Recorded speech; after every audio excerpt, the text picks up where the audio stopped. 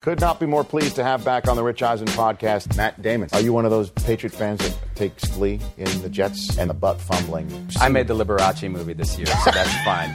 There's some butt fumbling in that movie, too. Just a wee little bit. Larry David, good to see you, sir. I think a lot of writers can be offensive coordinators. What's harder?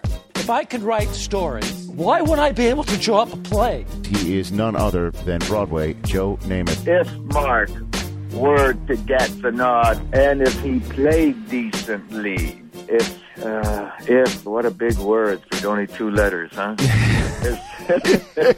Bobby Cannavale. I told you my Derek Jeter story. At Yankees, Atlanta, for the World Series. Screaming. Nothing. He doesn't even look at me. Finally, last at bat, 8th inning. Jeter comes up. Derek! Just turn around, man! Just turn around!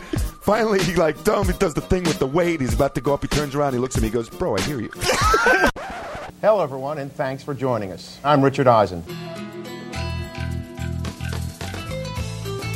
I don't download many podcasts, but when I do, I prefer Rich Eisen Podcast. Here's your host, Rich Eisen. Hey, everybody, welcome to the Rich Eisen Podcast, getting set for week number 7, which kicks off, as always, with Thursday Night Football. We're going to the NFC West. We've already been to the NFC West, actually, when we kicked off week number 4 with the Niners and Rams. So we're certainly hoping to get a better show for you on NFL Network this week when Seattle takes on Arizona. The Cardinals almost shocking the 49ers at home. They certainly had the 49ers on the ropes for a little bit there, but never were able to control Vernon Davis in the first half and get the lead in the second half.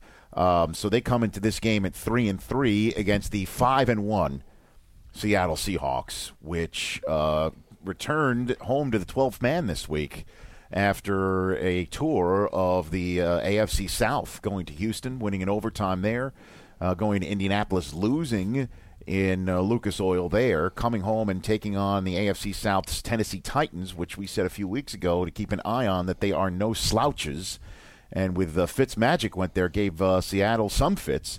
But the Seahawks improved, stayed at 5-1, staying in first place in the NFC West. That's how we're kicking off week number 7. Chris Brockman, good to see you, sir. Great to see you, Rich. How's it going? I am doing fine. Chris Law, you have the floor. You have the floor, Chris Law. You have the floor. It was one hell of a game. It was incredible, as a matter of fact. How was Penn State's 4-overtime win over Michigan? How was it from your perspective? It was great, so good. In fact, I had to watch it back Sunday night to make sure You watched it back? Remembered it all, because nice. There was some outside influences going on. Some revelry, some wineskins filled with spirits. It was a spirited Saturday. Little too spirited Saturday in Happy Valley, but heck of a game. Both teams could have won that game easily. Michigan had a ton of opportunities. It was to the point where it was almost whoever won the game, you felt like neither team really lost. It was just a great game. The atmosphere was unbelievable. You guys, I'm sure, saw it on television. Yeah, the whiteout. There's nothing like it. I mean, there's a reason Herbie says best college football fans in the best student section in the country. Well, when Lawan went down, our best offensive player, that hurt. He's going to be a top 10 pick. You're going to see him on the stage at Radio City Music Hall. And when he went down, he went to the locker room. Apparently, as they tweeted out, the Michigan football site tweeted out that they had to go to the locker room because they couldn't hear each other when they were communicating with each other on the sideline, the trainer and player. Yeah, it was They went to the locker room for a quiet place. So it was loud, that's for sure. It was funny, too. Bill O'Brien said on here when we asked him about going for on fourth down. We were in our meeting, on our game day morning meeting on Saturday, as I was watching the game on a Gamecast on my iPad. Okay. And he went for it on fourth down right away. Right away, inside his 40-yard line. Right, and I turned to Brockman, and I'm like, remember Bill O'Brien said in the podcast that there's some fourth down situations that he would take back, and he would, but the going for it in the fourth overtime on fourth down, that was it. Yeah, and in all honesty, that was a difference in the game. Is our coaching staff, and you know how much I love Hoke. Oh yeah. Okay, and I'm not sitting here saying we should go undefeated, blah blah blah blah blah. But it struck me, and the quarterback, Devin Gardner, has certainly played as he did another multiple turnover half. He had 3 turnovers in the first half of that game. That doesn't really engender much trust in your coaches. No. And they clearly, towards the end of that game, when they were running Fitz-Toussaint 20 million times for 20 million yards. And they clearly didn't trust Devin Gardner to win the game.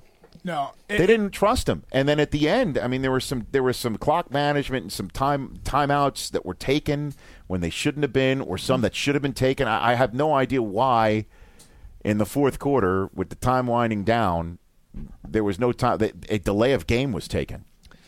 And we ended up punting as opposed to going for a 52-yard field goal at the end of regulation to go up 10 and just wrap it up there. And instead decided to kick it, punt it, play defense instead, and the punt goes in the end zone. Yep. Now, you shouldn't go 80 yards like a hot knife through butter like you did in the 50-some-odd seconds. With a true freshman quarterback. Well, he's not a true freshman anymore. Well, I guess not this many weeks in. But I would think so. But, no, listen, congratulations right there. Thank you. And I'm a little disappointed there was nothing on the line between you two. Well, I'm not going to. I mean, it was a no win for me. Yeah. There was a no win for me. How do I win that? How do I win that? Yeah, that's kind of right. True.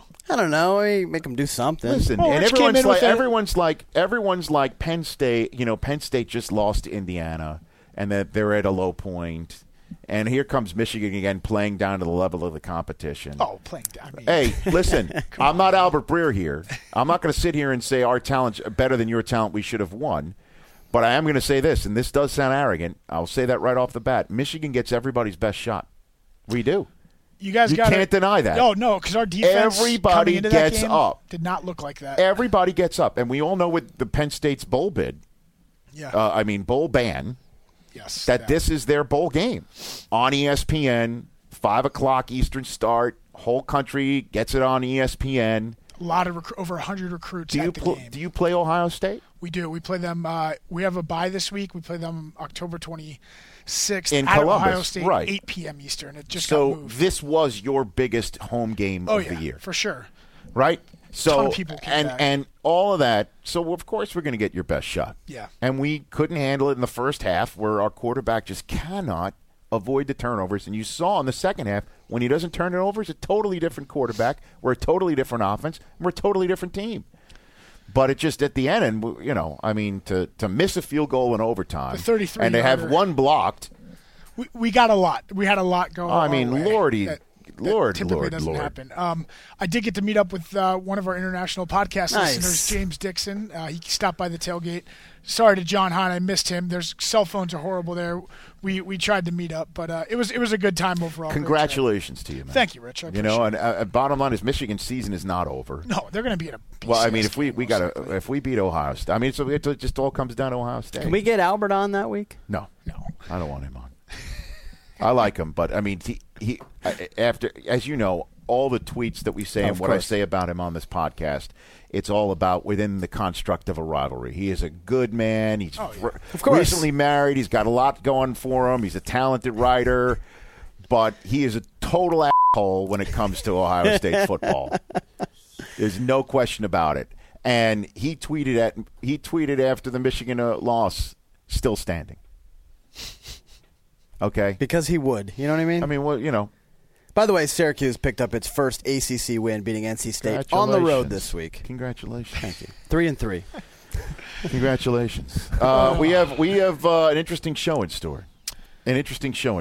We have right here in our studio, LaDainian Tomlinson and Willie McGinest will be on the show. They're on NFL Total Access tonight, Tuesday night, when we're taping this, so they'll be here. Yep, coming in together, the two of them. Nice. And that's the football side of things. Yes. We'll talk all about the National Football League. Of course. Week 6. Great and week then 6. Promo week 7, which is the game that we've been talking about 4 weeks. Peyton Manning going back to Indianapolis. Denver Broncos going to Indianapolis, undefeated with Von Miller coming back. I told you this right from the beginning. I will pound my chest on this one. They weren't going to miss Von Miller with Peyton Manning in that offense. That's the perfect way. And they had a very favorable schedule. Well, they had some tough games, though. I mean, they did have the defending champs in their house. That's one thing. But a depleted Ravens team. High-powered Eagles offense at the time. The Dallas Cowboys in Dallas. That was their only hard game. But what else? What else their New England game comes later. I believe that's at New England. Right, at New England. They've got Kansas City twice. And your lone remaining undefeated teams in 2013 through 6 weeks are tied atop the AFC West They together. don't play till week 11, I think. And they play 2 out of 3 weeks. They play 2 out of They go boom, boom. It'd be awesome to see 2 undefeated teams at week 11. And, the Chiefs, bless them, that's all they do is it doesn't look pretty, but there are no pictures in the standings, last I checked. And they beat Oakland 24-7. Oakland, which won 6 straight times in Kansas City. And they hit Terrell Pryor. They hit him hard. They turned him over and scored the final 24 unanswered of that game, including another fourth-quarter defensive virtuoso performance from that team.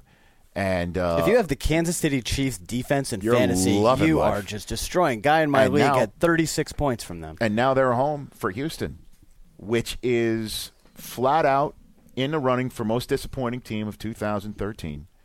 And with all due respect to your home state and city of Philadelphia, Pennsylvania, Chris Law. Yes, sir. And I'm going to defend the Philadelphia fans who cheered for Andy Reid and who cheered for Donovan McNabb and blew up my Twitter account for merely mentioning that Santa Claus incident of throwing snowballs at the top of our pregame show. I mean, the invective I got from Philly fans, like I said on the show, on the podcast, the invective that I got when I mentioned that, unfortunately for some, backed up the stereotype of that city. But if what has been going on in Houston with the fans burning the jersey of a quarterback that has a pick-6 problem, and then somebody showing up to the driveway of that quarterback. That's just and then quarterback gets hurt in that game that they're losing, not because of Matt Schaub's play. He didn't turn it over. He wasn't the one on defense having Sam Bradford look like everyone wanted Kurt Sam Bradford to look. Right? And when Schaub goes down, they boo him. They boo him. And then they cheer the fact that he's injured. Okay? They cheer the fact that he is injured. If that happened in Philadelphia, we would never forgive that city. We would be lit up. Now, we're still talking about it in the media. But if this was, typical Philly this, typical Philly that, this is some reprehensible stuff going on. They did it at the Niners game, too, with whenever Calais Campbell went down, Niners fans did the wave, and Jed York even tweeted out that he was embarrassed about it, and Joe Staley did as well. So we'll talk about all this with our football guests, but also on this show, we're going to go off the board here. On the show is the top divorce attorney of Los Angeles, California.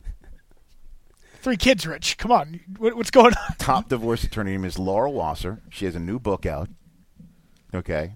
And we're going to help her sell it. The reason why I know her, and this just goes to show you what the type of man that I am. Well, everything's okay on your home front, right? How secure I am. Did you talk to Chera following Saturday night? She was in Susie's wedding party. I got married with the top divorce attorney of Los Angeles looking at me. That's pretty smart, though, because she knows both of you, she can't represent either of you. I disagree with that. I don't think she can represent me. But her book is all about it doesn't have to be that way. It doesn't have to end in divorce. It doesn't have to be that way. That's pretty ironic. The divorce attorney she has represented some NFL players. I'm wondering if she'll talk about it. Uh-oh. By the way, also coolest lady, chick you will meet. Coolest. Excellent. I don't know how much football she knows. She knows very little. But we can ask her about all the extracurriculars. Yes. We're going to sell books. This podcast, as you know, moves the needle. Laura Wasser, easy on the eyes as well. Chris Law. Just saying. Quick on the Google search. Hey. That's coming up on this show. But let's talk about Week 6, what just went down, and Week 7 that's coming up with 2 of our finest here on NFL Network. We've got LaDainian Tomlinson. Good to see you, sir. Great to be on, Rich. Your San Diego Chargers from back in the day just had one of the more impressive wins of Week number 6. They actually took care of business on Monday Night Football and protected a lead instead of collapsing in front of the whole ESPN world to see. So that was a big win for them against the Colts. It was a big win. And, it was kind of remind me of the old school days, the years when I played there. Old school type of game. They grinded out a win, controlled the time of possession.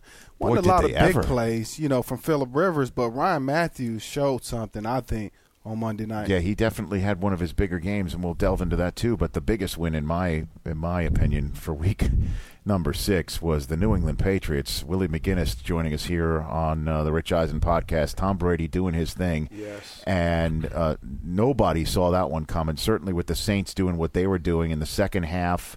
Amendola going out again, and Brady getting just that one chance back late in the game. And doing his work against the Saints, handing the Saints their first loss of the season, Willie. You know, Rich, during the week, Thursday, Friday, when we talked about this matchup, I said that it comes down to game planning, and it comes down that Bill Belichick is not going to let Drew Brees just go out there and throw the ball all over the place. Especially to Jimmy Graham. Absolutely not. And I knew, I've been in those meetings when he's saying, hey, we got to take this away. We can't do everything, but there's 2 or 3 things that we need to do if we're going to win this game. And I think the offense surprised the Saints defense because they came out kind of in a hurry up and changed the tempo. They didn't allow that defense to kind of get a solid foundation for what Brady and those guys were doing. Of course, we knew they were going to run the football because that keeps Drew Brees on the sideline. But, the whole thing was to keep this game close and give ourselves a chance to win. And I tweeted out the first 2 minutes, when there was 2 minutes and some change there, what are we going to see in this 2-minute drill? The vintage Tom Brady, what's going to happen? And they didn't score. So when they scored on the second one, I sent out another tweet and said, I meant the second 2 minutes. Yeah. Because it doesn't seem, again, the Boston Herald had an interesting headline on Sunday morning. We showed it on game day morning, that the Patriots are bringing a squirt gun, into a fight with the Saints offense. Right. And once again, Amendola is out. He's got a head injury, and who knows when he might be back. Gronk, He was sleeping. He was sleeping. You saw that. Yes. I mean, the ball came loose. and the question is, can Kenbrell Tompkins do it? And Brady gave him a chance to make a play with that incredible throw in the end zone. Like I said, beat Jabari Greer in the end zone. Mm-hmm. And I was sitting there stunned because I did not. I did pick the Patriots to win it, unlike the guy with the Boston hat on now, the Red Sox hat on. Reverse jinx, Rich. But that one came out of nowhere. Yeah. I mean, that one truly came out. He doesn't have the weapons. He just doesn't have the weapons in New England. What do we consider weapons? I mean, we consider the big name guys like weapons nowadays. And in that system, and in all Brady's and the Patriots' success, the Super Bowl years came without the big name guys. Rich, you know that better than anybody. Mm-hmm. I mean, the David Givens, the Pattons, Brown, Troy, Brown was a consistent guy. Branch, who ended up being a Super Bowl MVP. But these guys came out of nowhere, and they bought into a system, and they haven't been playing great. And he's been a little frustrated. But, like he said, dealing with younger players, you have to bring them along. And if you put them in position, after a while they'll start making those plays. And Tompkins, he's been looking solid for the last few weeks. I think he's going to be one of those guys that Brady's going to depend on, that's going to be in that lineup sooner or later for a long period of time. And if you have a chance, if you got time on the clock and you got an opportunity, it's hard. It's hard to just, a lot of people were walking out of that stadium with a minute and some change left. They were out of there. It was half empty or half full, if you want to use the optimistic version. And Jimmy Graham, 0 catches. I know he got hurt, but he was totally taken out in the manner that you said Belichick does. Have you ever been in a defensive meeting where he says the guy that cannot beat us, we're going to take him out, is LaDainian Tomlinson? Yeah, he was one of those guys. And anytime we played San Diego, we always put our emphasis on the run. I mean, we knew that.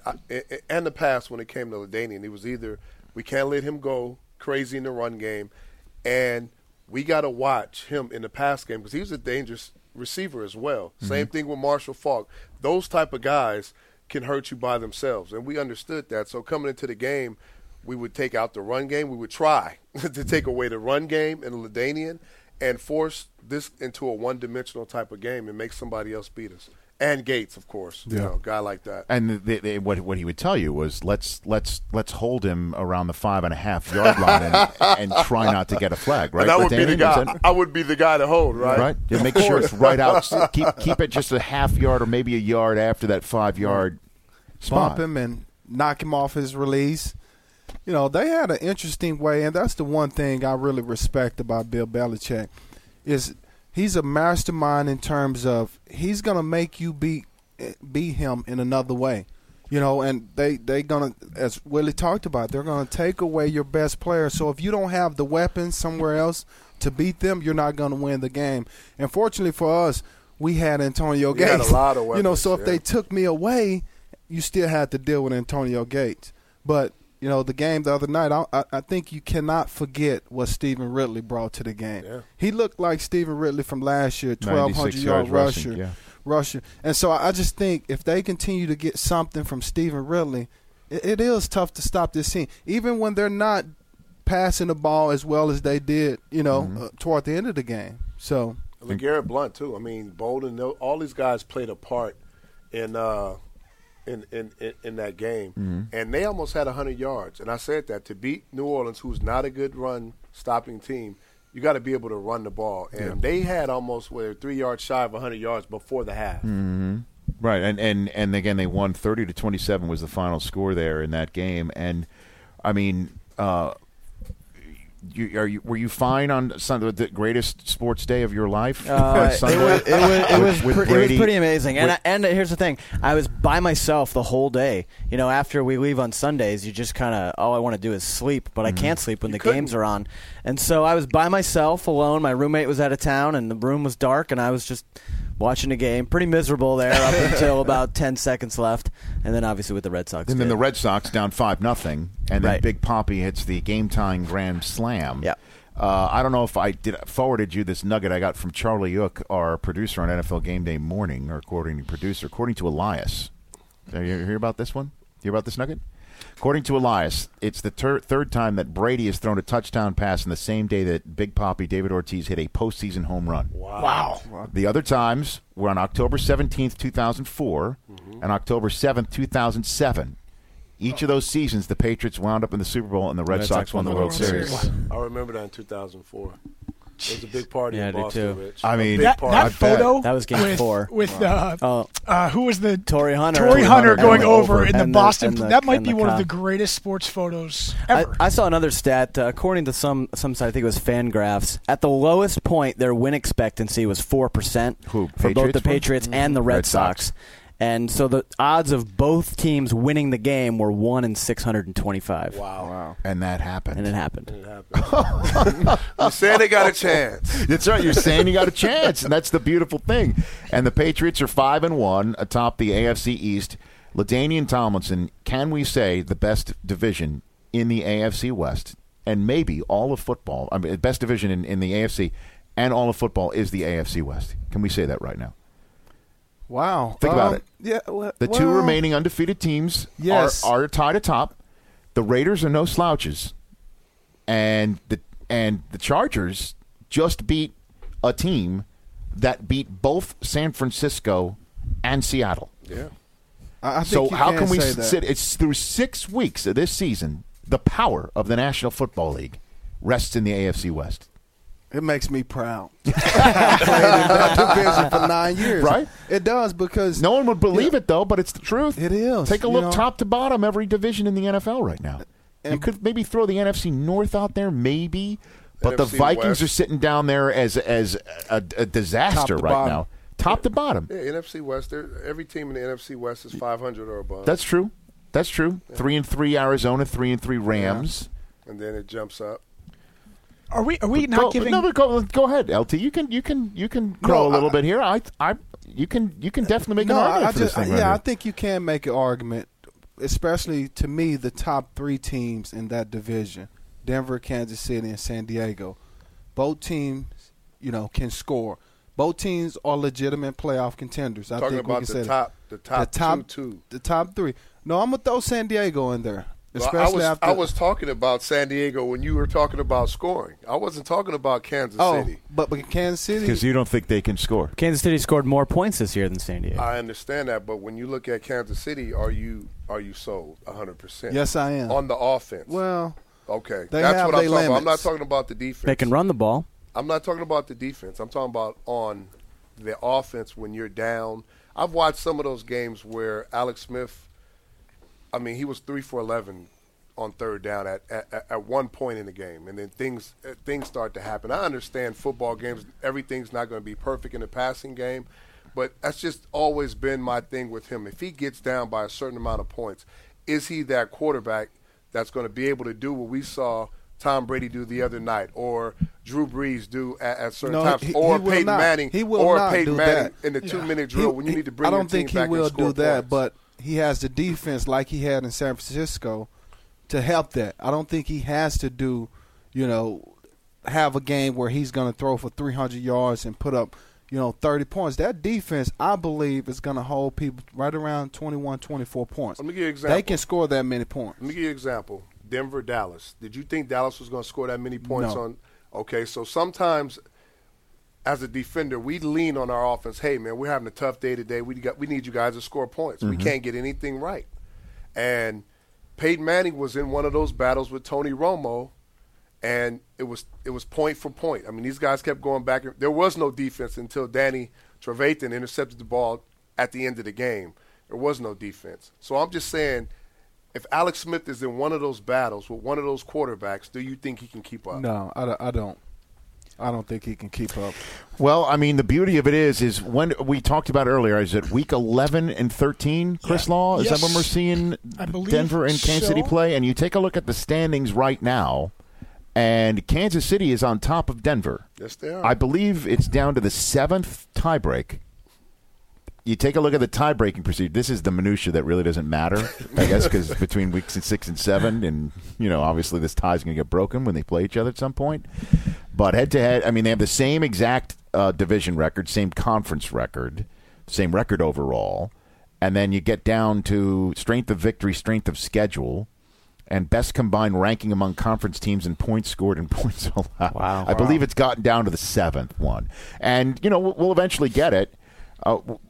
This week, we'll no doubt be talking about, I'm sure you're talking about on Total Access tonight. If not, it'll be on the rundown sooner rather than later, returning to a place that you used to play and what that's going to be like for Peyton Manning. Can you guys put into any words what it's going to be like for Peyton to walk into that building on Sunday night? It's going to probably be emotional. I mean, I think Peyton appreciates everything that organization has done for him, and he's accomplished there. I mean, the fans love him. It'll be a lot of cheers. Did you ever go back with the Browns? Yeah, I went back and I got a standing ovation, and it was great. But it was a little weird at the same time because instead of going into my normal locker room where I was thinking going into the game, I had to go to the visitors. I was on the opposite sideline. That had to be strange, right? Yeah, everything was a little different for me, and I'm sure it's going to be a little strange for Peyton in that same sense going back home. Yeah, and I wasn't fortunate enough. I guess it would be fortunate enough to play back in San Diego. San Diego came to New York.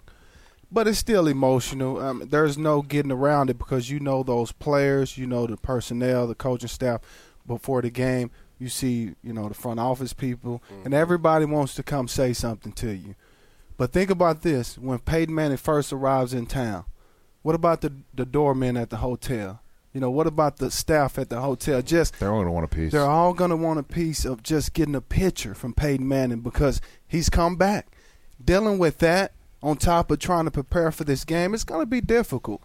But he's an old pro. I think he'll handle it well. But it's no question about it. Willie's right. It's going to be emotional. If there's anybody who could just compartmentalize, right, when it comes down to it.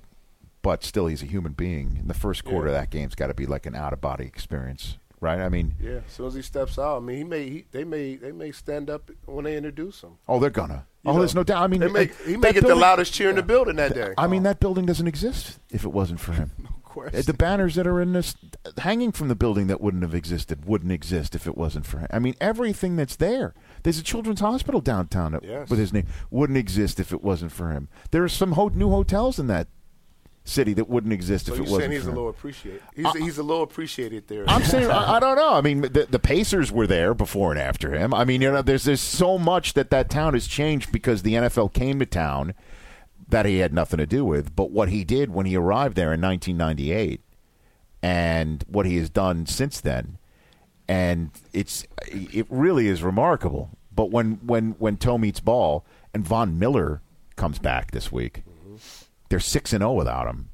You have to imagine that pass defense that's been sliced up by everybody from Romo to Chad Henne is going to be What type of game shape is improved. Von Miller going to be in?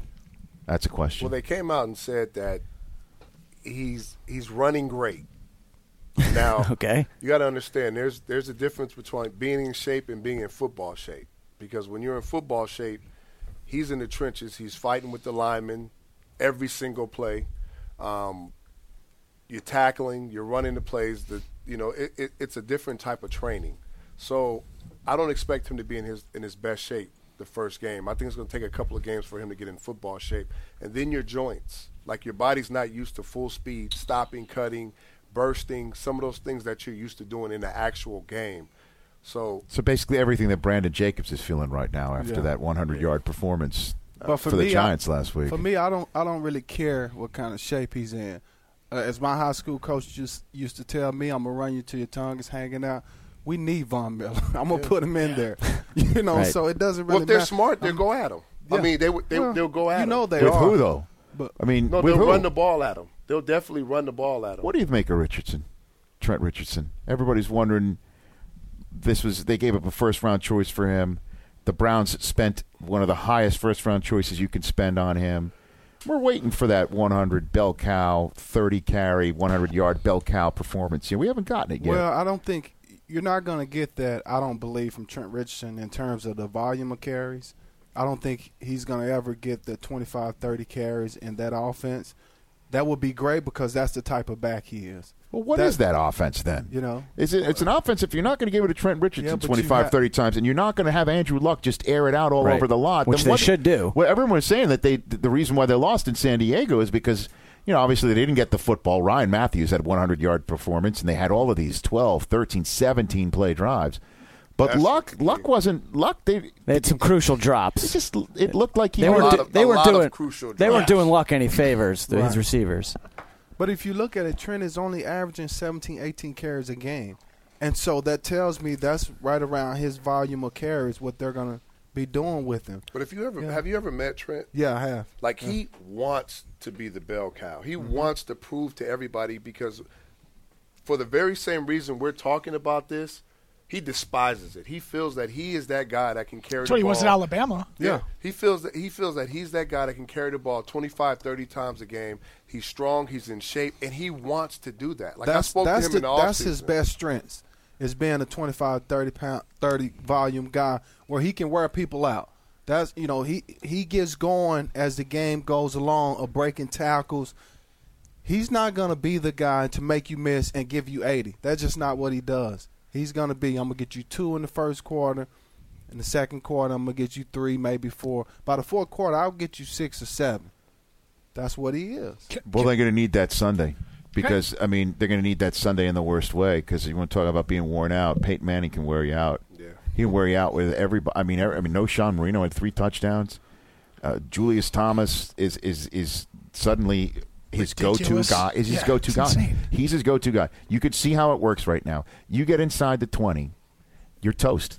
You're toast. They are not settling for field goals at all because you are toast. He will look at the defense and he'll change it to no Sean running it, or he'll look at the defense and then that little rub route that Welker does. He's always open.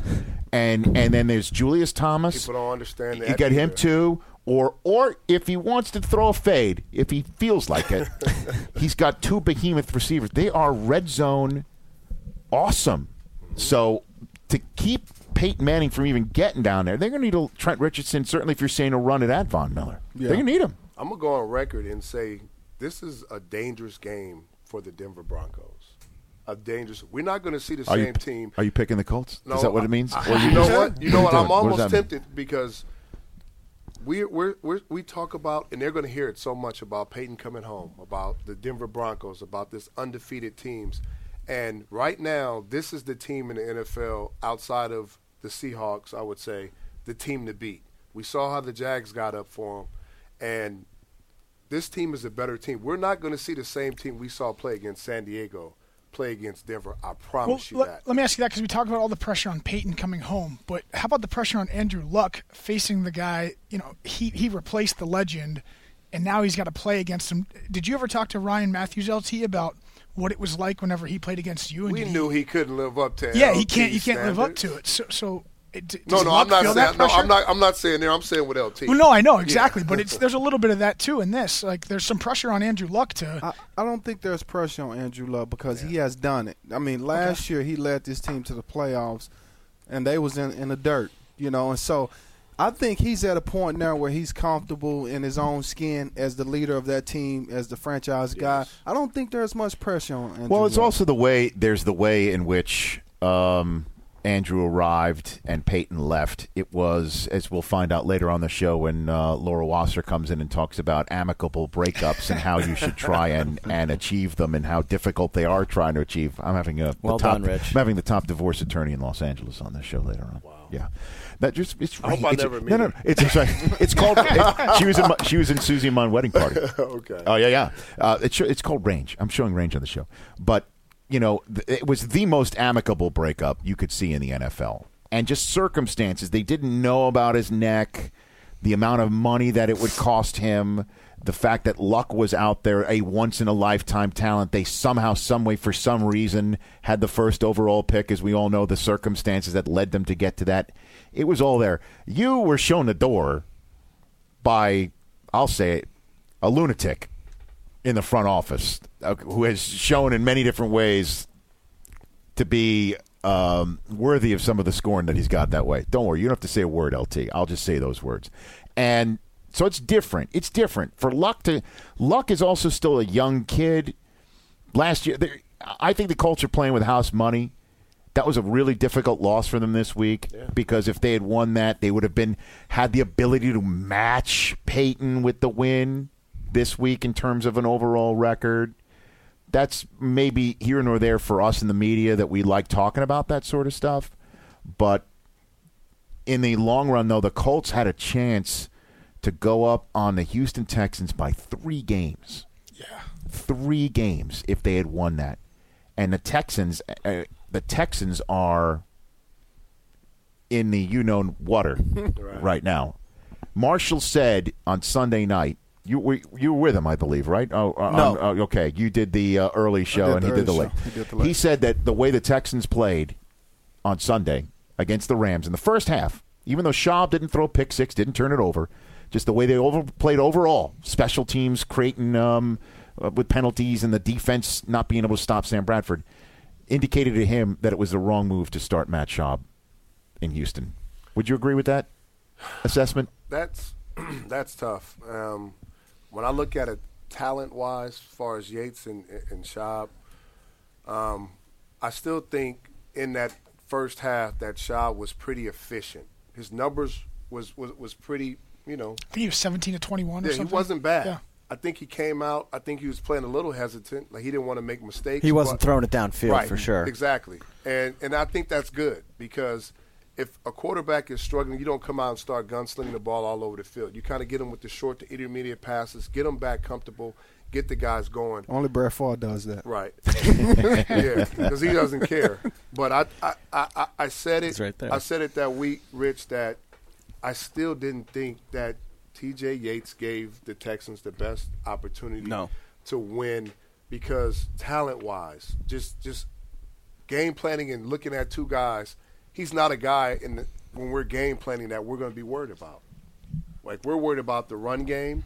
We're worried about Hopkins on the outside and Johnson in the tight end. He's probably one of the last guys we're worried about. We're not worried about him. Right. And we're going to send everything at him. And we saw why he's not the guy. I mean, he had his own pick six. He threw a shot in the red zone. He threw a shot. Is that the name of it? In the red zone. But Foster lit it up on Sunday. 98 yards in the first half. Well, they were down too much. They couldn't stop Sam Bradford. No. They couldn't stop Sam Bradford, even though Tavon Austin is still missing.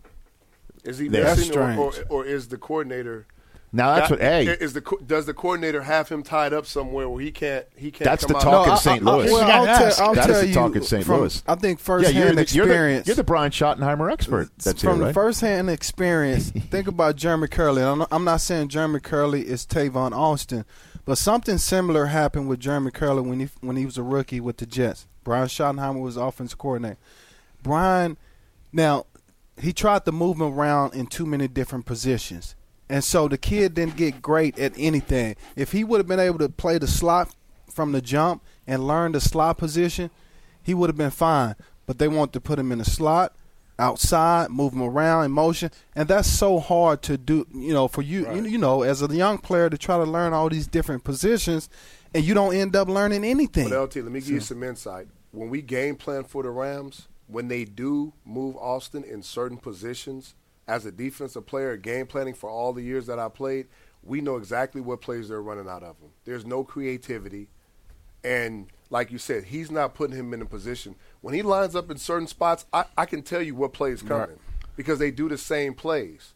Like, and no disrespect to Curly, but he's not Tavon right. Austin. And I said being explosive and being a difference Why is maker. Woodhead so effective or Sproles where they can line up all over and Tavon Austin isn't? They're backs. Yeah, they're backs. But they're splitting them out, right? Yeah, they're splitting them out. They're different players. Yeah, I mean, it's totally different. So what you're basically saying that the Texans knew what Tavon Austin was going to run just by merely where he's standing on the field because of the Schottenheimer system. No, I'm just saying like that defense hasn't been playing worth nothing either. You can't.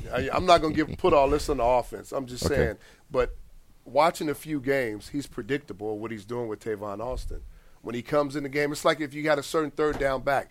Well, we know he's coming in for a draw, he's coming in for a screen, or he's coming in for certain things. We know certain guys don't come in the game to run the ball or do certain things, and that's the thing with Tavon Austin. They can use him in a lot of different ways. The guy's explosive. He's dangerous.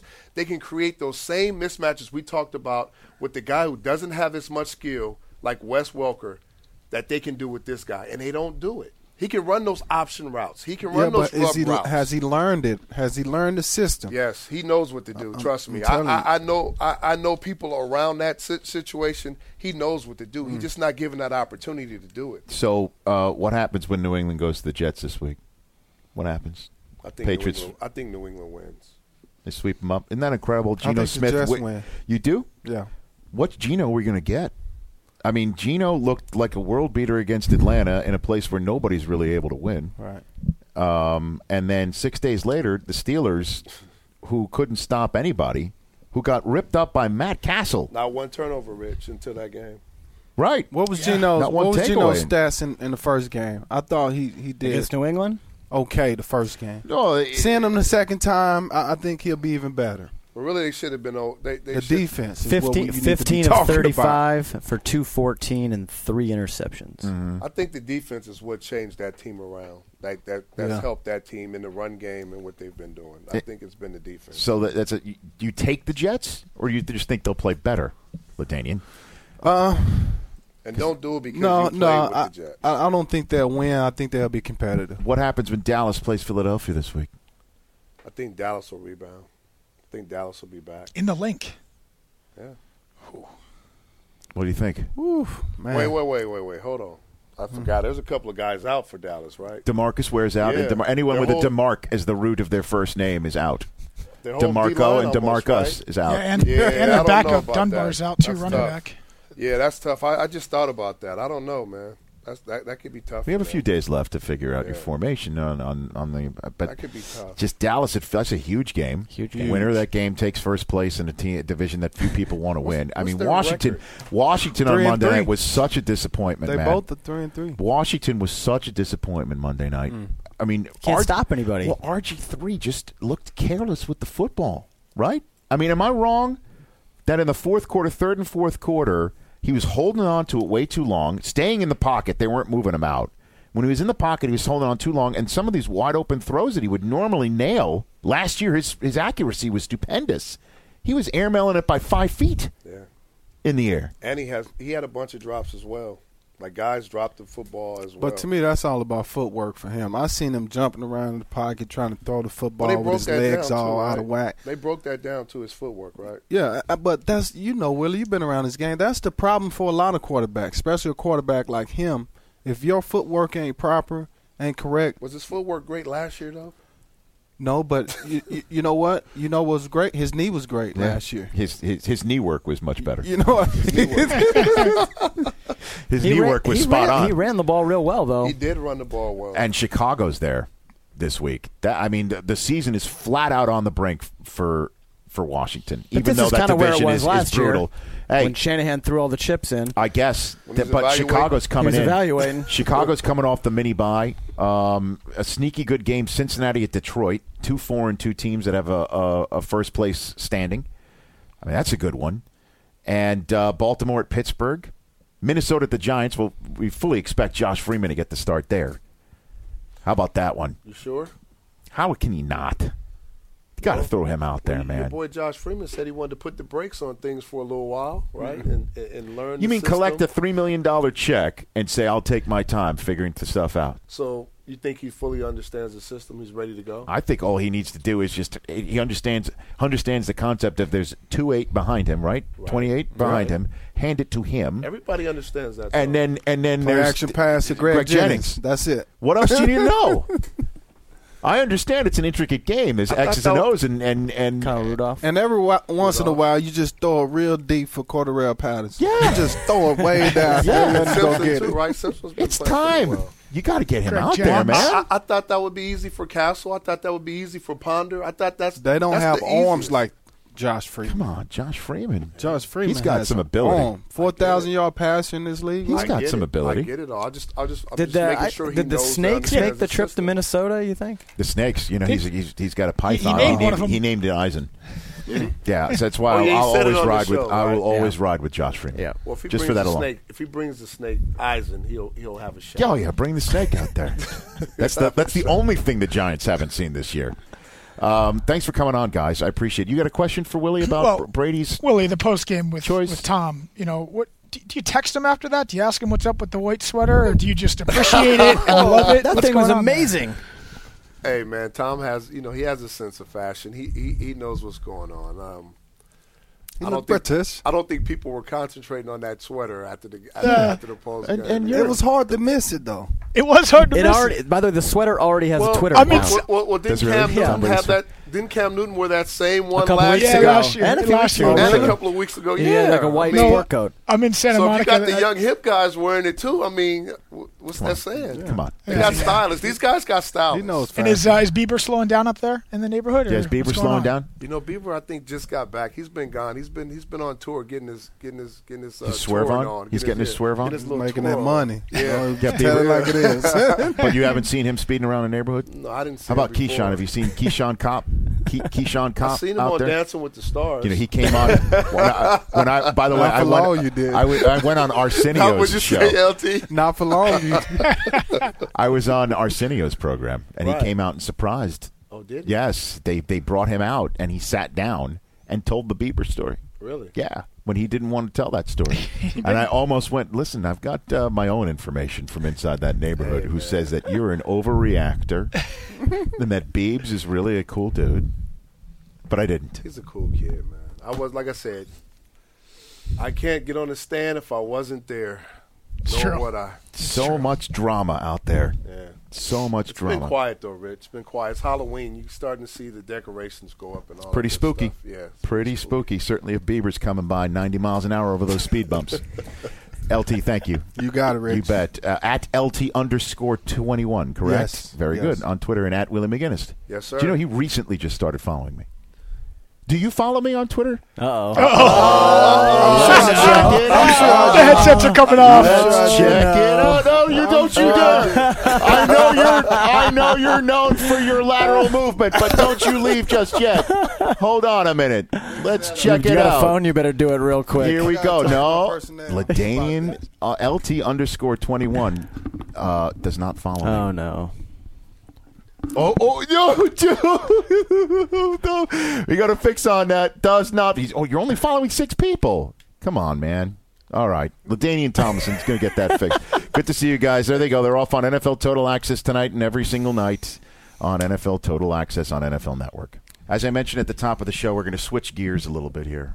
We've never really talked about relationships very much here on this show. I feel like we should have a couch or something in here so we can lay down. This is not psychiatry. This is about bringing people together. It's about making sure that we all get along and staying together. And I'm pleased to have on this podcast a long-time friend, but first-time friend of this program, She has written a book. It doesn't have to be that way. Fittingly enough, her initials are Law, L-A-W. That's the nickname that we know and love her by in the household. Laura A. Wasser, How to Divorce Without Destroying Your Family or Bankrupting Yourself. Welcome to the Rich Eisen podcast, Law. Thank you for having me. How are you? I'm good, thanks. Now, we've known each other, Chris's, for how long? When did we first meet, Law? When did we first meet? I have to say it's over 10 years. Cause it's definitely over 10 years. It was before Suze's 30th birthday. Well, as I mentioned at the top of the show, you were in my wedding party. Yes. How many wedding parties have you been in? Several. Several? Yeah, they don't seem to mind that my, calling is as a divorcer. I don't hand out cards generally. No, you never. No. But what does that say about me? What? And my confidence in self. I have no problem with that. Well, if you will recall, you and I met before your wife and I met. That is true. We were friends first. But you had no earthly idea who I was. No, I didn't, sadly. Yeah. Tell that story. That's a funny story. We were in New York, and I was dating another mutual friend who's now married with children, and he and I came to New York together, and we all went out one night with a bunch of his buddies, and we were at some club drinking and dancing. At a club? Wait a minute. At a club. Rich was at a club. Drinking and dancing. And Rich and I are out on the dance floor. I can only imagine your moves. Don't imagine. Stop it. Stop imagining. His moves weren't good, but it didn't matter. It didn't matter because so many people were interrupting us every 3 minutes, coming up and shaking his hand and going, "Hey, bro, how's it going?" And finally I said, "I am so sorry. Like, I'm from LA. I grew up here. I know most of the famous people." I said, "Who the hell are you?" He said, "Oh, I do a little sports show." This is back in the other network sports days. show, yeah, the ESPN days. And it was like it was like I was out there with the President of the United States, who I also may not necessarily have realized what he was doing either. Since I'm so Did anyone refer to him as the white guy? Yeah, was you? No, because we were at probably a white guy club. Okay. So yeah. Well, plus I was dancing clearly, like a white guy. So you didn't have to refer to him as the white guy. Have you ever had presidents referred to you though? No. You've never had that? No, because I'm California based. So no. Okay. The Reagans were a little bit before my time and didn't divorce. So no. Okay. All right. Well, I just wanted to make sure about that. How open can you be about the clients that you've represented? Law? Not very. Okay. And interestingly, most of the ones that your audience would be interested in are not public record. That is, if you get divorced in the state of California, your divorce petition and all the papers that are filed are public. That's why you see this stuff on TMZ or whatever else. But so many including you walking out of the courtroom all the time, looking fabulous, by the way. Thank you. You're welcome. The TMZ likes to talk about how I look so much. But in any event, what the people, a lot of the people that I represent who are professional athletes, for whatever reason, and it's generally a good reason, don't marry. So those are paternity cases, and those are not public filings. So those are even more off limits. So we can't even talk about that. No. So unless you know about them. Well, no. A number. I mean, how many? Can we fill up two hands with the number of football players that you represented? Yes. Okay. Yes, absolutely. And again, it's a very interesting. I mean, look, the field of law is interesting in and of itself, but when you apply it to sports and athletes, it's super interesting because you have people that are making gobs of money, but for a limited period of time. And some people. You will at some point in this interview say to me, well, what's your first top piece of advice for any athlete? Well, what is your first piece of advice for any athlete, Law? Condoms, guys, really. How is it possible that in 2013 I'm still having so many sports agents call me and go, you're not going to believe this? And I say, oh, I am going to believe it. I'm absolutely going to believe it. There are so many baby mamas out there that are just, making bank because these guys aren't wearing condoms. Come on. So do I look Does that it up say in that here? in the book? Is that it doesn't have to be that way? No, but it does. Chapter 1, right? That's chapter 1. Well, actually, that's for your next book. It should be that way. My next book is just going to be wear a condom. And then the parentheses underneath is like, what is the matter with you? That's the name of the next book. For 200 pages. Yeah. Can I ask a question on that? Chris Law. Yes, Chris Law. Go ahead. On alimony, because I always find this interesting. If you're a CEO of a company, yes, and you're making $1.2 million per year, and you get divorced, you should be in a better company. Your alimony, obviously, you have the opportunity to make that living for 35 years. Yes. So paying whatever it might be, a $10,000 or $15,000 a month alimony check or child support check. Look is at you doable. knowing the intricacies. But if you're an athlete and you have a 6-year shelf life, yes, and you're forking over $50,000 a month, and you can't be making that past the age of 34, is that Are they under a different category, or do they fall under the same as what your current earnings are, and you have to? No, that is absolutely. It is about current earnings, and alimony or spousal support is a little bit different than child support. But we do take into consideration that these guys have a shelf life, and so we look at what they're making now, but we also look at child support is always modifiable. So if you have an injury or your career ends or you don't get picked up again, that you'll go back to court and you will modify it. But what I do for a lot of people is I figure out a base amount of support that they're paying every month. And then at the end of the year, we look at what they've made over that and they'll pay a percentage, which keeps them out of court. My main goal, and the reason that I wrote the book is, believe it or not, coming from an attorney, I am absolutely disgusted by how much money people spend on their divorces or their custody cases or their cohabitation cases. I really think, then that's why it doesn't have to be that way. Get your stuff together, figure it out. We have so many tools available to us by virtue of the internet and by virtue of all of the different groups that are out there, and work it out. I mean, if you have kids with someone and you're figuring out a custody schedule, your people particularly, they've got bye weeks, they're traveling, they're living in different places. These aren't guys that are going into work from 9 to 5 and coming home and, grilling in the backyard. These are guys that are around for limited periods of time, and why should they always have to be going back to an attorney to say, okay, I'm back for a week now before I have to go to preseason practice and I want to see my kids, and now, $2,000 later with 4 attorneys on the phone and arguing and whatever, they get to see their kids. Is that the cheaper to keep her philosophy? No, I don't even know if it's cheaper to keep her. I think it's cheaper to communicate with her. I think it's cheaper to have her on your side. I do believe that happy moms equal happy kids. But I think that, I think so many people just don't want to deal with talking about it and sitting down and figuring out, you have your schedule at the beginning of the year. Sit down, figure it out, take responsibility, get it done. More and more, this isn't the 70s. The guys that I represent that have kids, whether they're kids from people to whom they were married or just kids from, girlfriends or someone they met in the bar, most of them want to be a parent. They want to be involved. They want to see their kids. But they don't want to have to keep dealing with the moms that are making it so difficult for them. Wow. I love that. I wouldn't even think about that sort of thing. So what are the tips? Give me some tips, Law. Because it sounds good. It sounds good. Right, it sounds good. It sounds good here, but putting it into theory, there's how many times do you see people come into you fully?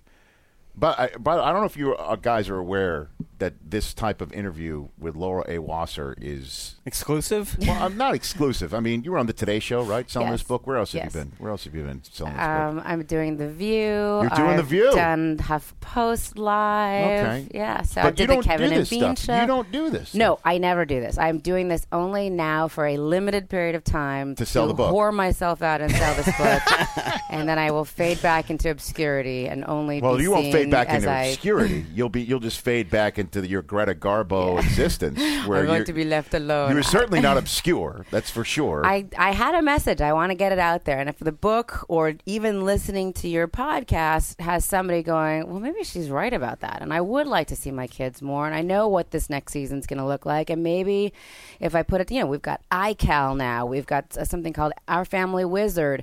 All these different apps that you can have to figure out a custody schedule. There's all kinds of ways to get online and figure out the appropriate amount of support. And most of the professional athletes that you guys deal with are people that have either business managers or sports agents. These guys can help you put this together. If you really do want, my book is not necessary for sports people, but it applies to them as well. Right, because, we do have some athletes, I think. Some of the NFL players listen to us, but it's more often than not, guys and ladies who are huge fans of the NFL. Right.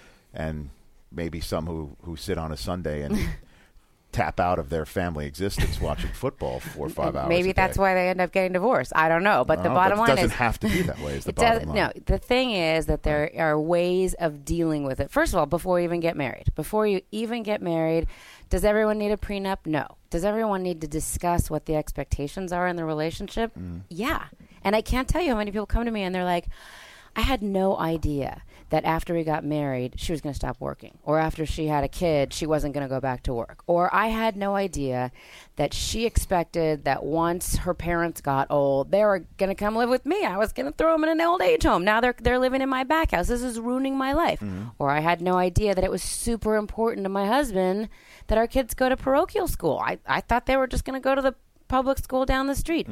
people don't talk about this stuff. It's definitely not sexy. It's not as fun as going dress shopping and flower picking and cake tasting and all that great stuff that I'm sure all your listeners love doing. Well, when was the last time you went cake tasting? Me? Yes. Oh, I haven't gone cake tasting. For me, marriage is really not. I don't want to go cake tasting. I may have gone cake tasting with your wife, actually, though. For my wedding. For your wedding, for yes. My wedding. I thought you. So wedding cake tasting. That's what I mean. Oh, I thought yes. you meant. No. All the things that go up to getting married. No, I didn't do any of that stuff. Okay. All right. Well, you know what I mean? But did you guys talk to somebody, whether it was a counselor or a rabbi or a priest or somebody about expectations? We did talk to a rabbi. Okay. And we talked to each other. Yes. And she did say to me at some point, I am going to have the law in my wedding party. And I'm like, okay.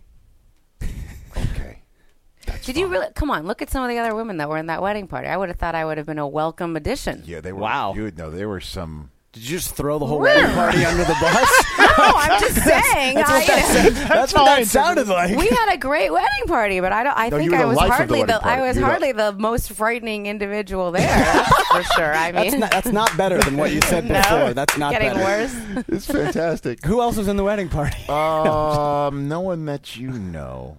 I don't think. No one that you know. Just curious, because she just said she was better than all of them. No, I didn't say it was better. I said it was less frightening. Have you met his wife? Yes. Okay, so there's Several really not times. any fear factor involved with me once you've met frightened of Susie. I am too. No, you are. Do you know what she said before she met me? She said, I can't wait to meet that girl. I'm going to slice her stomach open and eat her innards. For no good reason. I believe that she would say that. And ask Obi. She definitely said that. Yeah. I don't know why. I don't know why either. No. She was she's marking her territory, Rich. Now she's one of my closest girlfriends. She was not into Alex. No, she wasn't into Alex, and I wasn't into Rich after I saw him dance a little bit. I really wasn't into him. And then especially since your nickname for me, by the way, is Piss Cake. Yes. Excellent. It's Piss Do Cake. you remember why? Story time, please. Go ahead. Tell the story, Law. Because we all were in Mexico together. There was more than 4 of us, but it was the guy I was dating, and then it was the 2 of them. This is pre-marriage, and a few other couples. And Rich goes to the bathroom in this lovely restaurant in Cabo San Lucas, and he comes back with a napkin. He's got the urinal cake. He felt the need to bring it back to the table. I don't know why, but does that not stick with somebody? Little Cabo Wabo. I've never done that either. I think there was. Did I miss a part of the story? No, there was a fellow named Jose Cuervo involved in this story. I believe very rare. No. I brought the piss cake back to the table because I think it was a really strange. It was an odd piss cake. It was worth seeing. It was definitely. I see so many piss cakes that I wanted a comparative choice here. They don't have piss cakes in the female bathroom? No, they do not have them in the ladies' room, and I honestly didn't know what it was at first. I was holding it and looking at it, and then all of a sudden it occurred to me. Yeah, that's not good. So long as you didn't take a bite. You didn't talk about that on the Today Show, did you? No, that wasn't on the Today Show. Strangely, who did you chat with on the Today Show? Was it a Lauer situation? No, God, you guys didn't hear about this. It was Brooke Shields and Willie Geist, and because she was co-hosting. Willie's a good dude. And this kind of went a little viral. She made a comment about Agassi, like how, thank God I'm not with him anymore. Kind of like he said to her, you're lucky we don't have kids, or it wouldn't be easy. And it kind of and it was uncomfortable for a second, and it got picked up from there. So, yeah, people, it's... Which is the greatest thing ever. Yeah. Selling a book. I know. Oh, I wish I had somebody bag on somebody when I was trying to sell my Fakakta book. It would have been the most incredible thing. Spell my name right. It doesn't have to be that way. Available on Amazon, Barnes & Noble, Hopefully they theaters near you. I mean, oh, man, that's good. Yeah, that's good. I think it might have gotten a little more coverage from that. Well, but it good. really, because, she's happily married now. She's got 2 kids, but she led with I'm divorced, and I'm thinking to myself, Rolodex, are you divorced? Because you don't refer to yourself as divorced if you're then remarried to someone else happily. Who is she married to? Now she's married to a producer. They live in New York. Who was she married to? Agassi, right? Married, and I didn't Not even very long though. No, it was a couple years, and I don't remember the breakup. But yeah, post Agassi weave. I think it was. I don't know. It could have been his. During weave. Yeah, I think. Totally see during the pictures of them. Oh yeah, that was when he was the rebel, right? With the camera. Camera. Yeah, the camera commercial. So in any event, so that was. But people, this is for young people. Yes. Excluding an illness. This is one of the most devastating experiences that you can go through. I mean, it's so sad. They didn't have kids, but most people that I've written this for is people that have kids. And it's like, how do you keep your family a family? So how do you? You act reasonable. The divorce itself is a business transaction. It sucks. Go to counseling, talk to a counselor, talk to a clergy person, talk to family members. I'm not saying suppress your feelings. I'm saying don't bring that into the room if you're in mediation or in a voluntary settlement conference. This is a business transaction. Figure out the appropriate amount of support, figure out how to divide up whatever the estate is, and then figure out what will work best for your kids. In California, we kind of start from a presumption of joint custody. It's not like the mom gets the house and the mom gets the kids, and then every other weekend and on Wednesdays the kids go with dad. We start from a place of, particularly here in Southern California, where we have so many people from different walks of life and a lot of guys that work at home. What was the status quo during the marriage? Who had time with the kids? And saying to your kids, Mom and I love each other, but we don't do well living together anymore. But we're all still a family, and we are going to discipline you guys as a united front. We're going to make sure you guys have decision-making about school. We're going to go to back-to-school nights. We're going to have your birthdays. We're a family. We just don't all live in the same house anymore. And you don't have to worry about it because we both love you so much that it's all good. That sounds good. It sounds good. Is it practical? Absolutely. Have I done it? You have done it. With two different guys? I mean, I didn't just do it once because I really wanted to make sure that it worked, so I did it twice. And it does. Right. Have you ever seen... That's just research for your book. Yes, exactly. Have you ever seen an instance where either a high-profile male moneymaker or female moneymaker gets divorced and the divorcee could have taken them for a lot more and is more, I just want this to be over, and doesn't? Absolutely. And that actually works? Or is it typically always they'll lawyer up on the other end and take them for... I think once you know what you're entitled to, it's a lot easier to make an informed decision. And the other thing is this. People will come to me and say, all right, here's my situation. We have a house with, I don't know, anything in these days, $500,000 of equity in it, and this is how much I make, and my wife works part-time, and I can very quickly say, okay, this is probably what's going to happen. You either sell the house, or one person dips into an IRA account or whatever, buys the other person out of the house. Here's what the support's going to look like. Here's your situation. I can tell it almost from the first meeting. Here's what's going to happen in your case. You want to know what the two variables are going to be? How much you guys spend on the lawyers to fight about it, and how much aggravation you have getting to the point where you're done. So if you can believe what I'm saying and we get to something that's reasonable, you can be done. Keep your money for yourselves. I hate seeing people arguing so much about their kids that they don't have any money left to send their kids to college. I mean, and it happens all the time because you're in this terribly vulnerable place and you've met someone, your lawyer, who's charging you by the hour to be your buddy, who's like, we're going to get him. You're going to see. We're going to get him. He never should have cheated on you. Let's do this. So, again, it's easier said than done. Absolutely. Two wrongs don't make a right. If she's being unreasonable, you rise to the occasion and be reasonable. If he's being unreasonable, you be reasonable. At some point, hopefully the other person will come around. Yeah, the reasonables will meet at some point in time. Because ultimately, it's not like you slip and fall in the market where you're going to then sue Ralph's because you broke your hip. This is your money. There's only one pot here. Keep the money in the pot. Right. How often does that happen where the two sides are reasonable? It happens a lot in my office. I mean, that's what we do. That's why people come to us. I do see that there's a shift because people are smarter now. By the time people are getting married and if they do split up, I mean, look at our society. People around our age, we've all been in some kind of litigation. If it's a landlord-tenant or a fender-bender, we know how annoying and red tapey and bureaucratic and expensive it can be. And we're getting married a little bit older, I think. I think that we're trying to be a little bit more reasonable in communications. Most of us have gone to some kind of couples counseling if we've decided that we're going to split up. So it's a little bit easier to get that place. And many of us have been through our parents getting divorced or our parents' friends getting divorced or our friends' parents getting divorced. So we've seen the residual effects of what, like, so many people come to me and say, I don't know, my parents had the worst divorce. I just don't want to do that to my kids. Okay, then don't do it. But still get divorced. Or don't get divorced. Right. Would you recommend people even getting married in the first place? Sure. I have nothing against marriage. I think communication is important. I think marriages can last. I know plenty of people that have what I believe from the outside, at least, to be super solid marriages. By the way, I don't think it's any easier to break up if you are sharing a home with somebody and sharing kids and sharing income. It still sucks to break up. And you still have child support even if you're not married and if you own property together. So not getting married isn't necessarily like, oh, well, then it's fine. Right. I mean, personally, I feel like if it isn't broken, why try to fix it? If you're in a good relationship, why do you need to get married? But that's for me. I also don't love the idea that the state gets to kind of dictate what you do with your money and your income and all that. But, yeah, I think marriage is fine. I love a good wedding. and a good cake tasting in that regard. Yes. Your job in itself, though, how much is it managing personalities? I mean, where you feel like there should be a couch in there where you put people. It's a lot. In counseling. I try to make it less of that. I will say to people all the time, I'm not your counselor or your therapist. I'm not qualified. My life is a complete, what show. So but second of all, I'm way more expensive than a therapist. You could go to the best therapist, and your lawyer still is probably going to be more expensive. So go to someone who's qualified to help you with that stuff.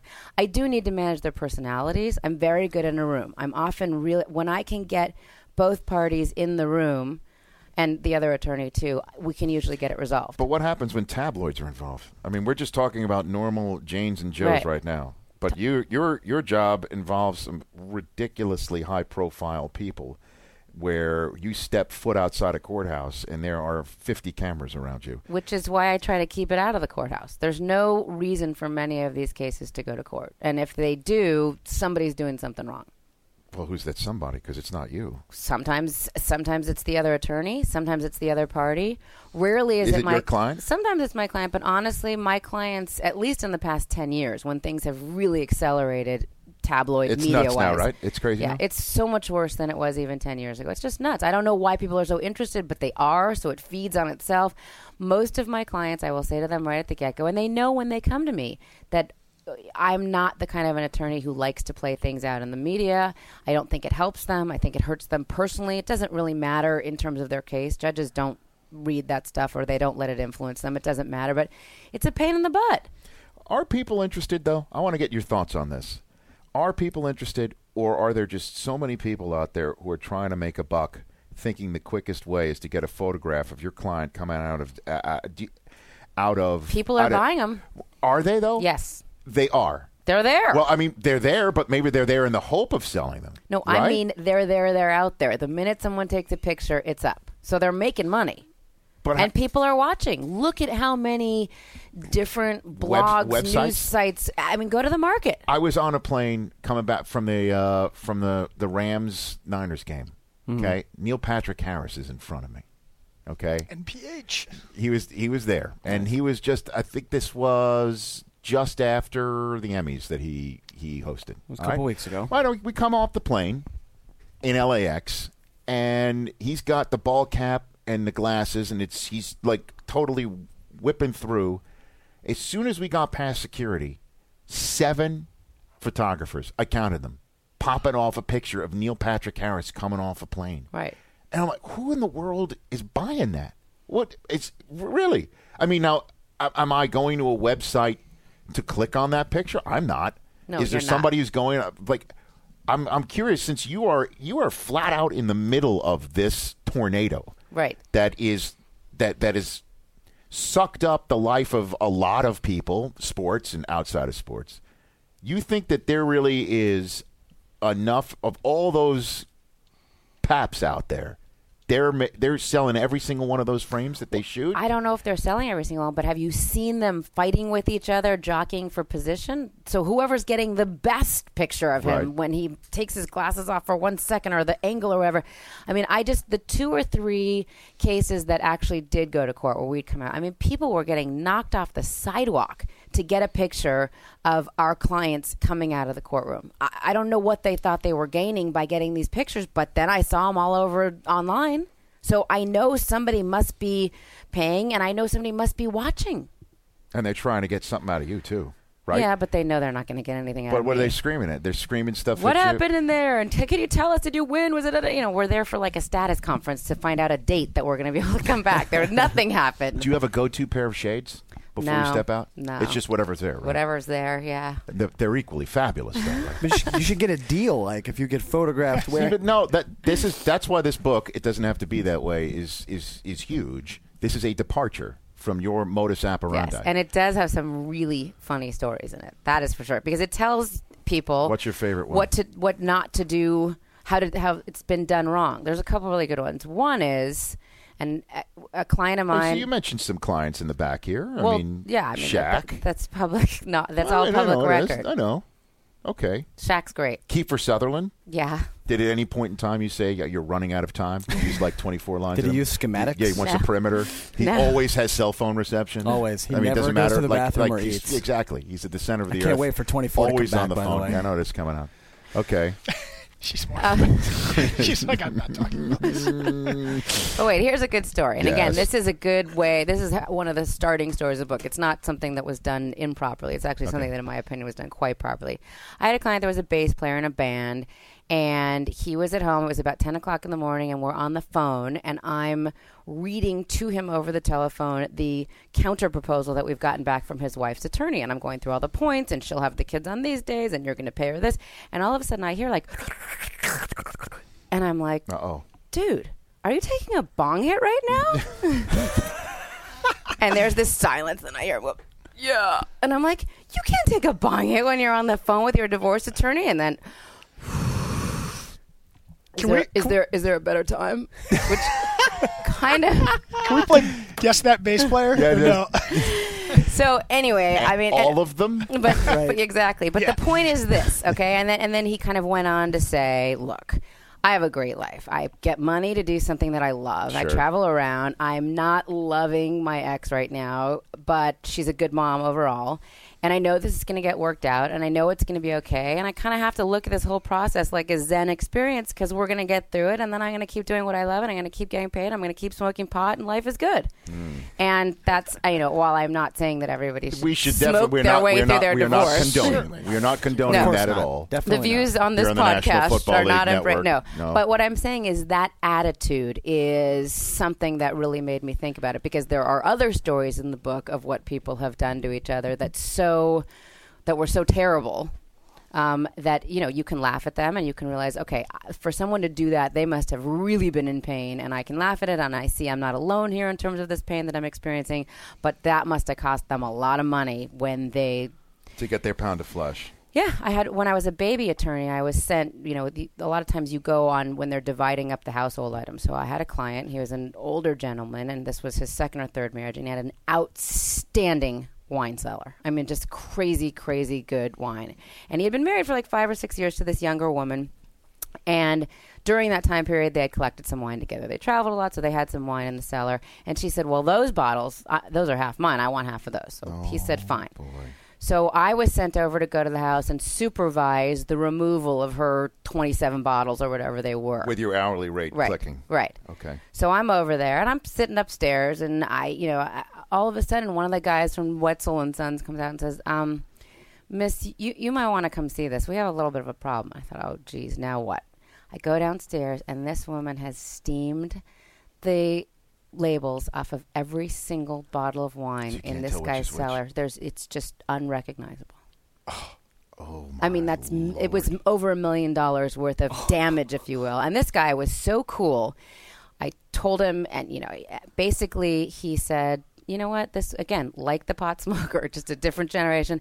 This wine is to enjoy. And what he basically did was, like, once a month, he would have a bunch of friends over and have an amazingly catered dinner party, and they would play a game called What's That Wine? And they would all drink it, and they said, well, it tastes like a Barolo, and they would That's just... funny. Wow. But can you imagine?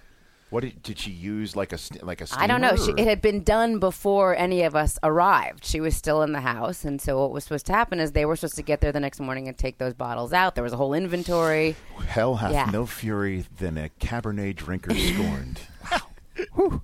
You've seen it all, Law. Yes. It doesn't have to be that way. How to Divorce Without Destroying Your Family or Bankrupting Yourself by Laura A. Wasser. Law, you're the best. Thank you for having me, guys. Please, you go buy it now. The good folks at St. Martin's Press are behind this whole business, and I told you this when you first told me that you're writing a book. It's like the most personal thing you can do. Yes. And certainly since this is stuff that's, your pearls of wisdom that you have accrued through your years of high-paid knowledge in that regard. Yes, you can get it for almost free on Amazon.com. There you go. Yeah, I mean, Barnes and Noble, a fraction of the hourly rate that you charge to watch your wine collection gets steamed. Did you have to get clearance from any of your clients or no? Or did No. you ask any? And No, just there's a couple. The wine guy unfortunately passed away a few years ago, and he was one of my favorites. I don't name any names in there, or if I do, they're not real names. There's a couple that were more recent, and I said, oh, you got to let me include this in my book. There's a great story about a female escort that had like all of her hours and everything, and the expense on her iPad that was also given to her by my client's husband. And I said, can I use this story? And she's like, oh, yeah, go for it. So, I mean, but no, mostly, like I said, it's unrecognizable. The celebrity stories I didn't include in there because we've seen them and they're not actually super interesting. So this is the good stuff. Yeah, that's right. And it's an awesome picture of you on the back there, too. Oh, thank you. Of course, Law. Congratulations on this. Thanks. And if there's anything else we could do, buy this book. There's no question there are people who are listening to this for whom no doubt this book could be a crucial watershed moment to help you in your relationship and help you move through whatever you're moving through. It's a good holiday gift, I feel. Is this a stocking? Yeah. Well, it's not a stocking stuffer. Per se, unless right? you have a big stocking. But right, it's true. I mean, this is a large. It could be one of the days book. of Hanukkah, right? It could be. Also Kindle. It's on Kindle because the thing is people will say, well, I don't want my spouse to see me reading this book. So this is the beauty of Kindle. You just download and you're sitting there reading it. Did you do the audio? I didn't do audio yet. We haven't done audio. Are you going to read it? They asked me to. Are you going to read it? No, I'd like you to read it actually, Rich. You know what? I think I'm very good at reading I think we need a male books. voice. I know you're good. Yes. Yeah. Or you can ask Ryan Reynolds. You can ask him. The voice of Turbo the Snail. That's it. It's adorable. You can do all of that. I think Shaq reading that book would be beyond funny. That could be. That would be good. Yes, Kazam meets. It doesn't have to be that way. Thanks for coming in, Law. Thank you. That's Laura Wasser. Buy her book. It doesn't have to be that way. On Amazon, Kindle, if you want to, not put your stuff out there, or Barnes and Noble right now. Laura A. Wasser, everybody. How about that? Interesting conversation. It's interesting that you knew some of the terminology and that has kind of fascinated me because in the language of I was reading something like Terrell Owens or his child support. Oh yeah, his is outrageous. He was paying $100,000 a month or something, and it's like he's not making $6.5 million a year anymore. You can't be paying. And I just kind of was fascinated by that and interested. But and her advice for the athletes is wrap unique. it up. Wrap it up. Oh boy. So that was the Law, Chris Law. Let's pick some games as we always do here. Let's do it. I don't believe I had a very good week last week. I was good up until the end. My Washington pick nailed me. I thought again, as I mentioned earlier, I thought RG3 was going to come off the bye week and he was going to look spry, and he did in the first quarter. He was gaining the edge in a way that we hadn't seen. He was running around, but they just could not put the ball in the end zone. And their defense is lacking, to say the least. Say the least. Put in a tough spot. I actually you went 9-6, Rich. Not too bad. Brockman 10-5. I went 11-4 last week. Am I still leading? I got a new sweet photo too. Oh come on. I mean, your photo looks like a high school yearbook photo. Let's give some shout-outs, though, to the leaders overall for our group, if we can. Go for it. Oh, look, dude, where did you come up with that picture of you with your hand on your beard? When Cookie Monster was in, I had the... You hillbilly. I hit off the NFL. It's like a high school yearbook photo. It's ridiculous. Wow. Overall, I am 59-33. Brockman is 61-31. And Law is right in between us. So you have a 2-game lead on me, Brockman, and 1 on Law. Wow, Guess who is ranked first overall in the Rich Eisen podcast? Guess what the guy's name is? What's his name? Mispronounced by Law is the guy's name. Thanks. Very impressive. No, he's got 70. There's somebody, Richmond Daka has 71, it looks like. He's got bonus points. The bonus point. Well, he's got 71 wins. Okay, so what are we picking this week, guys? Do you want to do Patriots-Jets? Let's do it. I am taking the Patriots. Yeah, I guess after last week, I went against the Patriots in a reverse jinx, and it worked out. But not this time. Not needed. Absolutely taking the Patriots in this one. Yeah, I got to take the Patriots. I mean, until Geno Smith proves some level of consistency, which means I should take him this week because he was inconsistent last week. He's kind of like the Ravens in that respect, where kind of every other game. And the thing that was looking really good for them, their running game, got a boost with Mike Goodson coming back from all of his insanity that it caused him to miss the first few games of the year. And then the red zone pick that Geno threw because he was rushed in many ways. That Goodson did not protect him. Right. And he was rushed through it over the middle. I believe it was Timmons who caught it and returning it. And his own guard, as Goodson was making the tackle, knocked into him and he tore up his knee. So he's done. So much for the Mike Goodson signing. What a disaster that was, right? He signs, he shows up, and he's like Levi in that Brown. car with right. falling asleep on the middle of the turnpike or the Garden State. What a disaster. It's like the Steelers with Levi Brown. They sign him, and he goes on IR right away. Right. He got hurt in the warm-ups. Yeah, triceps. Man, oh, man. What other game are we picking right here? Cowboys-Eagles? Law, who do you have? For reasons like Willie said, and obviously they're my team, I think at home they got the advantage. It's going to be interesting who gets the start, but with no DeMarco Murray, no DeMarcus Ware, the D-line banged up, and their second-string running back also out, I got to go with the Eagles here. I'm with you. Tony Romo is better than whoever the Eagles are going to trot out there. I think Dallas kind of mans up and rallies and kind of wins this game. You're lone wolfing on it. Very good. Good for you. Bengals-Lions. Who wins that one? That's an interesting one. Underrated, good game. Both are 4-2. I expected more out of the Bengals this week against a kind of depleted Buffalo team. Thad Lewis making his first start kind of tore them up early on. I'm going to go Lions. It's on the turf at Ford Field. Man, Reggie's going to be fast. I think the Bengals D is going to get back on track. I'm going to take the Bengals here. You taking the Bengals? Yeah, the defense. I'll take the home offense. team. I'm taking the Lions to go 5-2. I'll take the Lions in that one just for fun. That to go against you guys. Niners Titans. I just can't pull the trigger on the Titans with Fitzmagic. I just can't. Amish rifle still back there, huh? I just can't do it. I'm taking the 49ers on the road in that one. Yeah. The Titans defense. I know the Titans defense is really good. And the Niners struggled at home against Arizona. I know they did. But division games, you throw the records out. They still won it.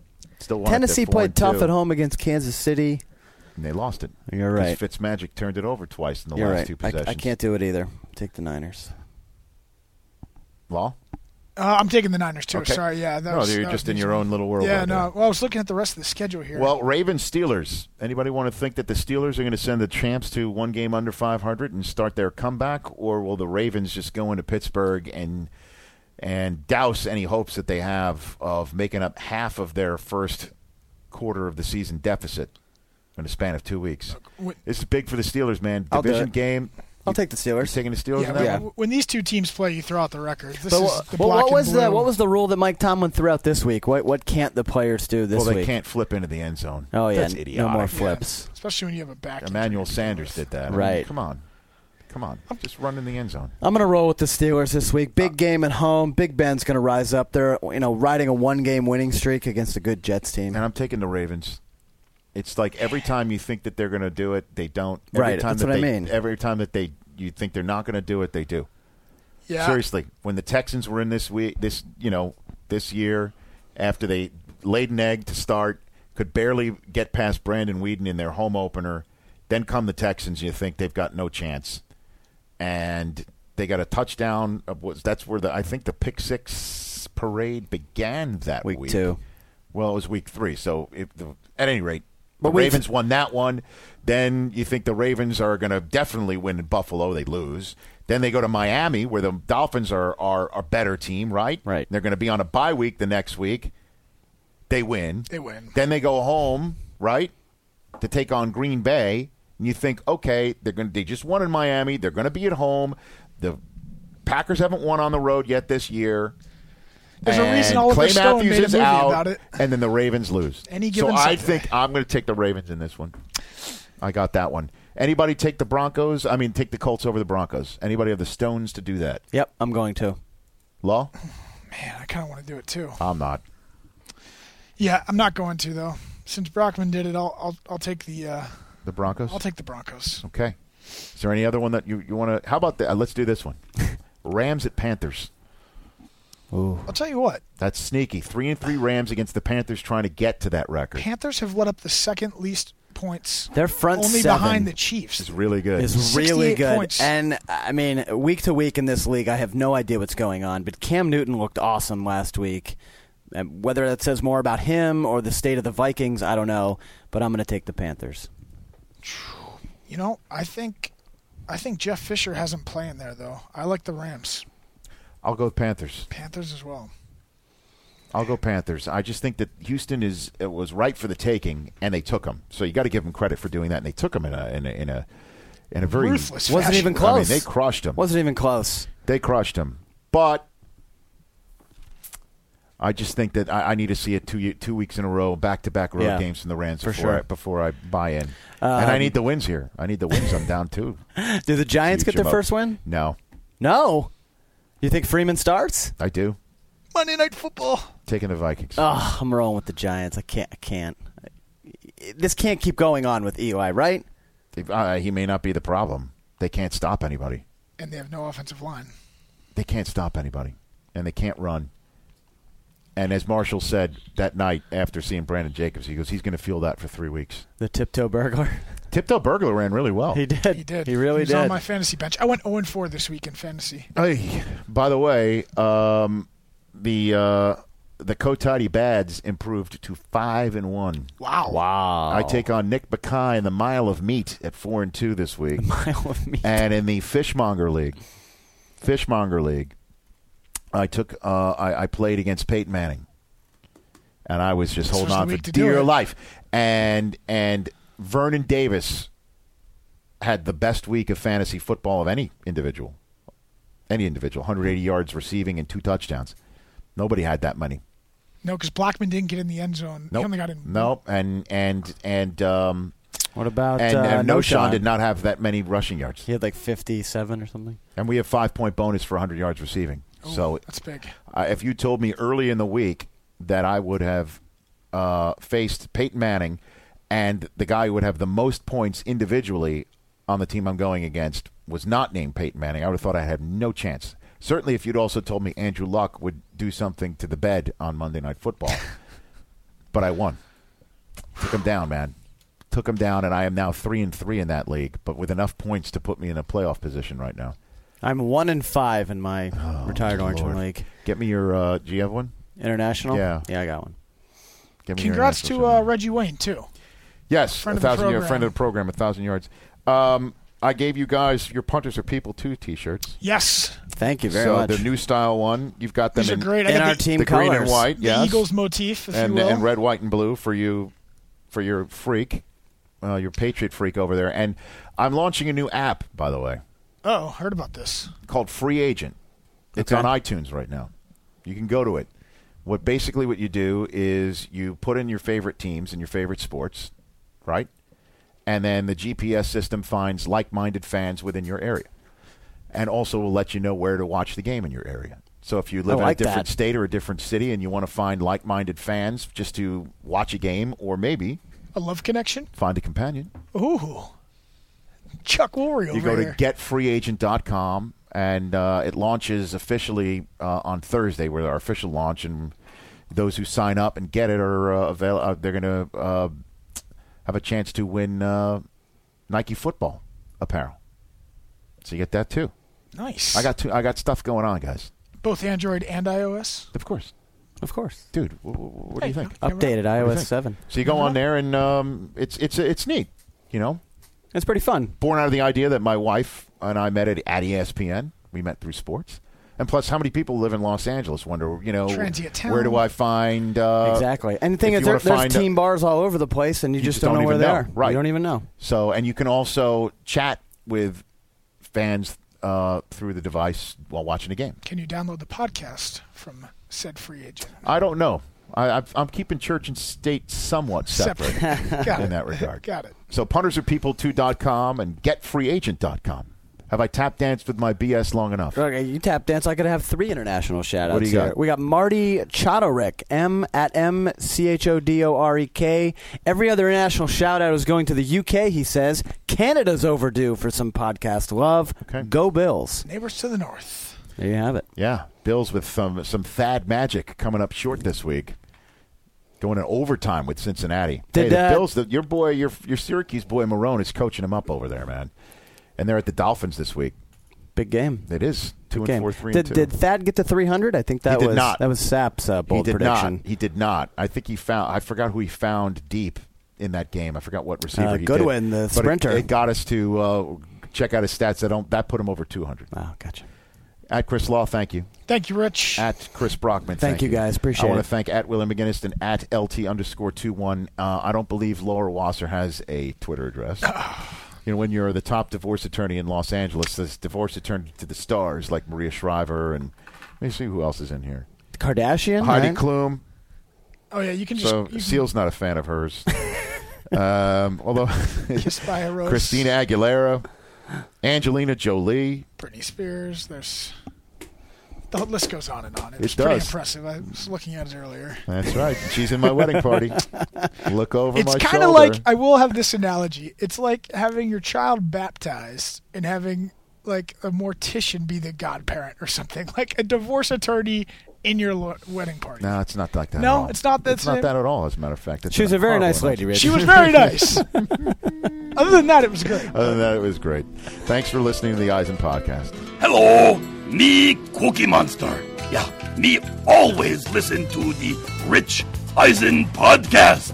It's me favorite podcast. Yeah, me listen on NFL.com.